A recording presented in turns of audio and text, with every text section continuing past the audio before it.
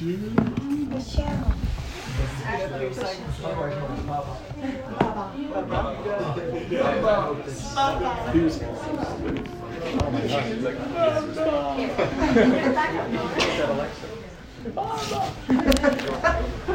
because I know it's nice. Good morning. I'm just going to sit on the floor.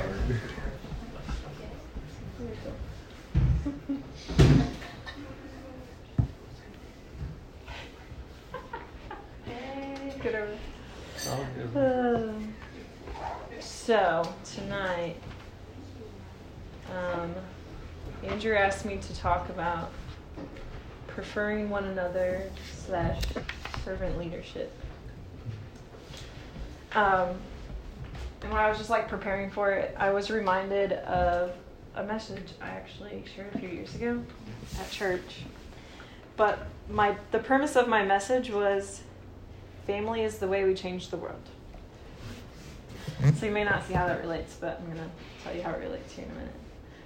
But I still really, truly believe that this is true, that family is the way that we change the world.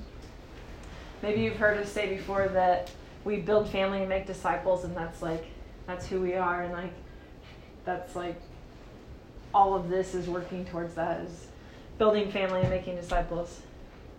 So offspring are the natural consequence of relationship, whether it's healthy or unhealthy. Family shouldn't be like a haphazard byproduct, but it's the point and should be built. The foundation of family, I think, is found in these things, is in preferring and serving one another. And this topic's actually super near and dear to my heart, because I felt like I've been gifted one of the greatest gifts anyone could receive, and that's knowing what healthy family is. So just a little story for you all. But a year after high school, I went to Kenya. It was actually with Adventures and Missions, but in going, I just in high school and stuff, I just knew there was something that God had placed on my life that was not just going to work and living out the American dream. That just irritated me to no end. So when I was going on with Adventures, my sister had sent along a note for me, and when I got there, I was reading it, and in it she had put the verse that says, it's in Luke 12, but the one that talks about, to those that much has been given, much will be required. And so before I had gone on that trip, I had gone to Kenya the year before that, when I was still in high school, and my heart had just been broken intensely while I was in Kenya. And I had spent that year between my trips just trying to make sense of the brokenness that I encountered. And finally, right before I went with Adventures to Kenya, I had realized that I had been asking the wrong question, because I was wanting to know why I had experienced such brokenness in young children. But I heard the Lord ask me one day what I was going to do about it. And I just heard him telling me that he wanted to use me to bring what I had been given to others. He wanted me to bring family and life and hope to those that didn't have it. Basically, that he had given me so much to give away, just like the verse talks about. So yeah, that's just a little background of why I love this topic so much. But I think through all of that, I've really realized that the only way you can truly learn about family is through preferring and serving one another. So question for you: what's the first thing you think about in the morning, other than you have to go to the bathroom or something? After that, or I want to go back to sleep. What is what's the mindset that you wake up? What are you thinking when you wake up?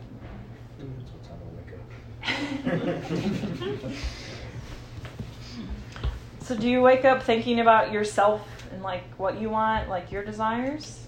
Mm-hmm. Or do we wake up thinking about how we can help, serve, or further the kingdom today? Just what is, even if it's not when you first wake up, what's your focus for the day? Are we, like, what has God called you to give away? And are you giving something away every day, or are you spending the day trying to make yourself comfortable? I just think this is like something we can reflect on later too, but like what is the mindset that you like living with? Are you just living self-focused, or are you living other-focused? Because when we start living other-focused, serving and preferring others is just like second nature. We don't even have to like think about it. Y'all heard us use the word honor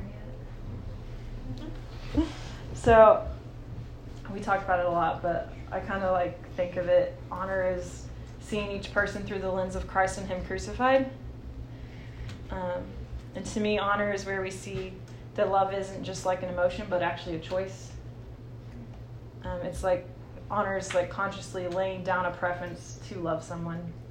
I think Austin always says this, but it's where the rubber meets the road. It's like it's where we actually see what it means when you say I love you. Like honor is where we see it like kind of come out.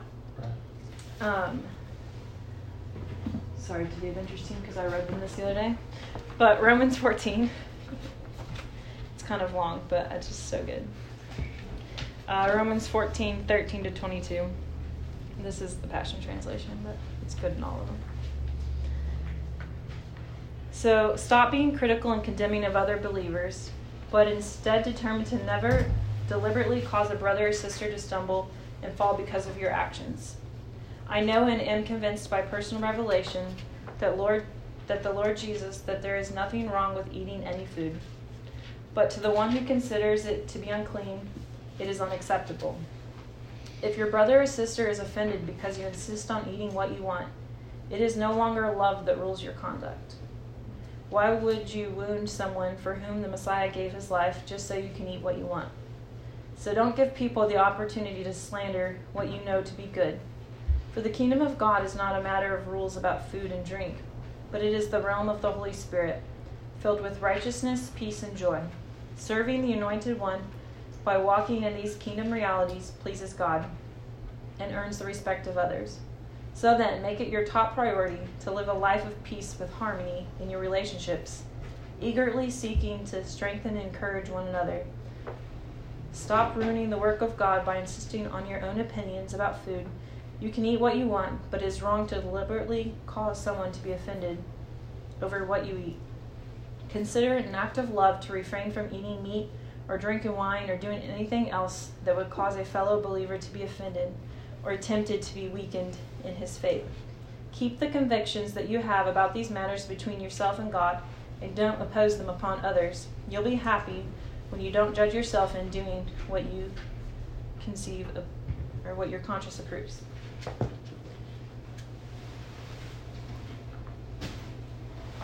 So the thing is, here's a little spoiler alert for everyone. Spoiler alert. The call that God has placed on you is other focused. It's not you focused. So there's no getting out of working with other people. To walk out the call on your life will cost you. You will have to sacrifice your comfort and wants to fulfill them. But on the other side of that, seeing someone experience deep joy in life because you preferred them and loved them is so rewarding and fueling that you'll no longer think it a sacrifice. I think to me, like, the deepest joy in life is just seeing someone encounter, like, the love of God. And just, like, seeing someone learn how loved they are. And for me, like, the way I've seen that happen most often is just when they encounter the family of God. I think sometimes we discount, like, how powerful, like, our love for one another and our honor and, like, us just preferring and speaking well of each other and encouraging each other, like, actually is. Like, we don't fully, like, grasp onto that sometimes.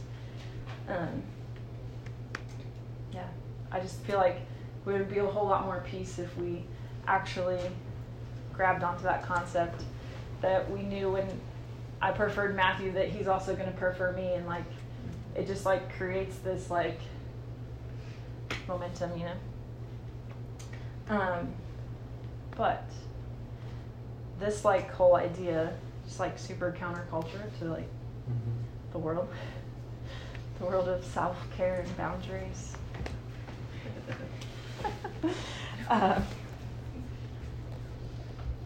Yeah, so I just like want to challenge y'all to like not let the principles and ideas of the world sincerely hijack you, what the Lord would do.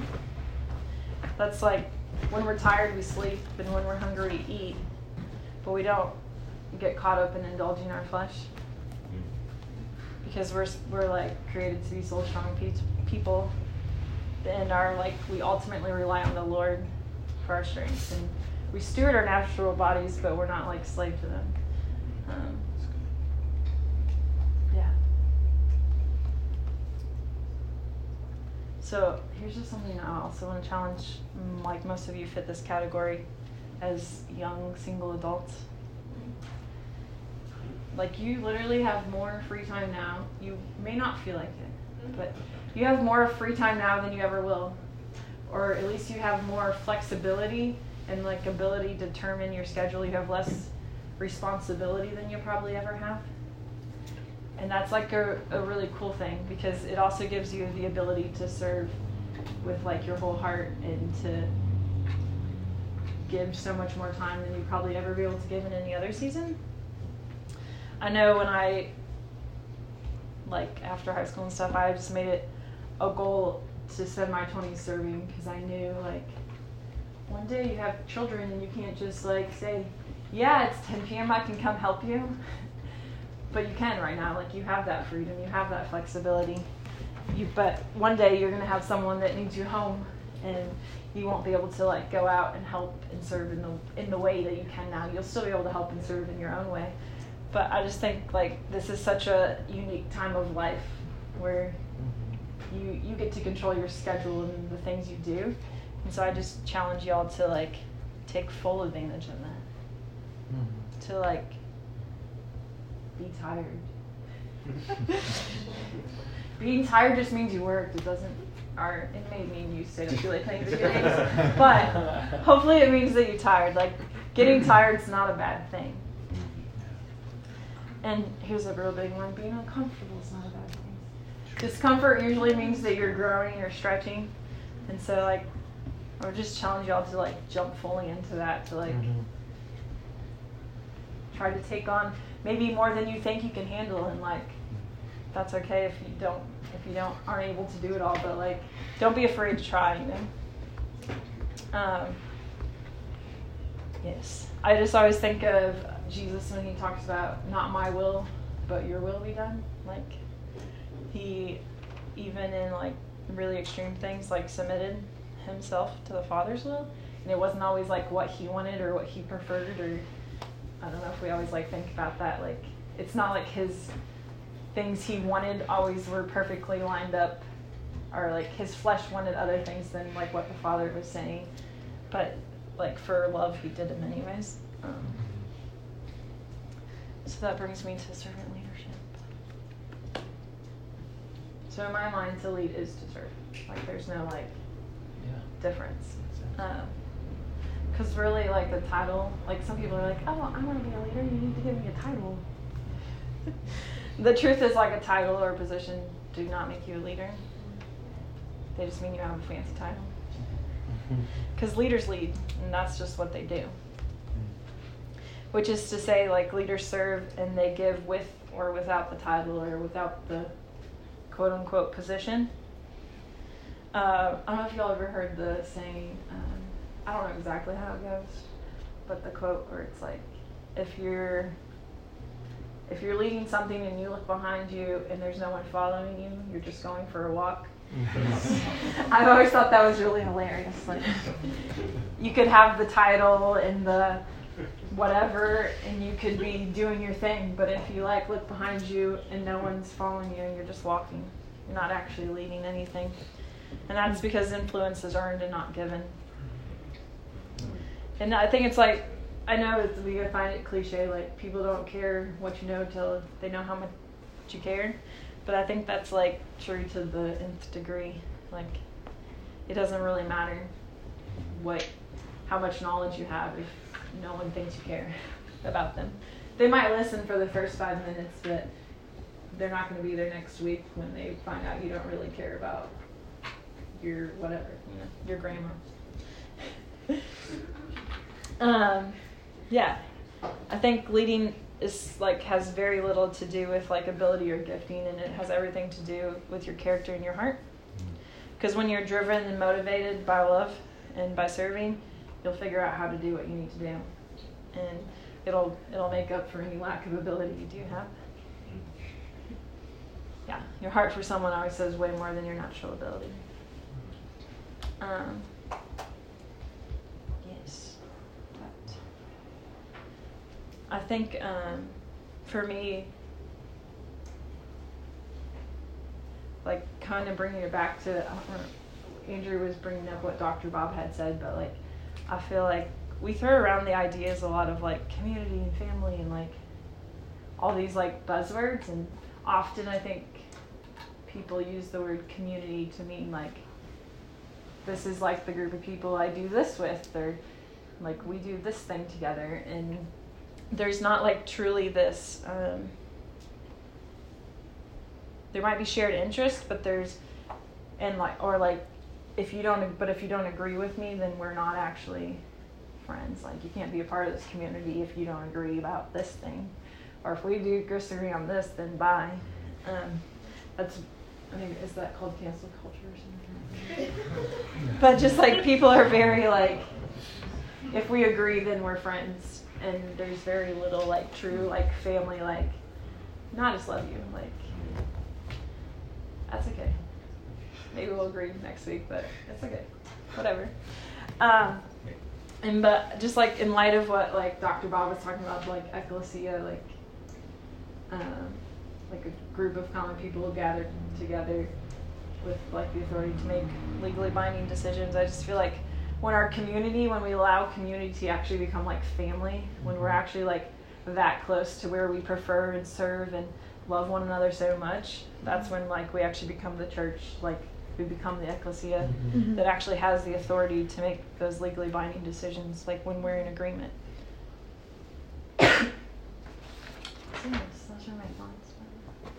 But yeah, I just I want y'all to think about those things, what is your mindset when you wake up every day, or not even when you wake up, but just your mindset that fuels your day.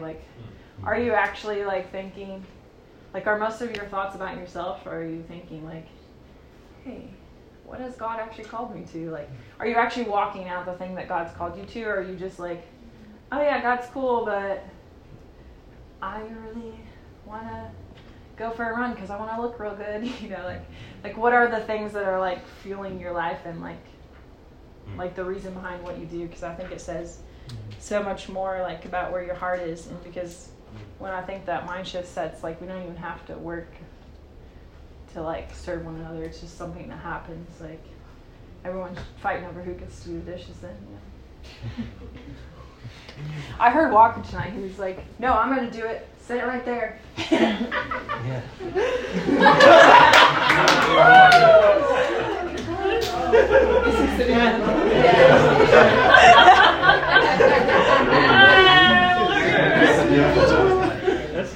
It's cold in there. It is freezing. It's the coolest seat in the house. It's either the warmest seat in the house in the winter or the coldest seat in the house in the summer. The warmest seat.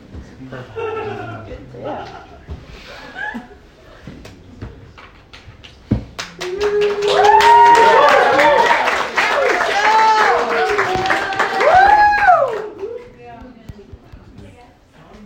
Sit down. Nice. Thanks. You started?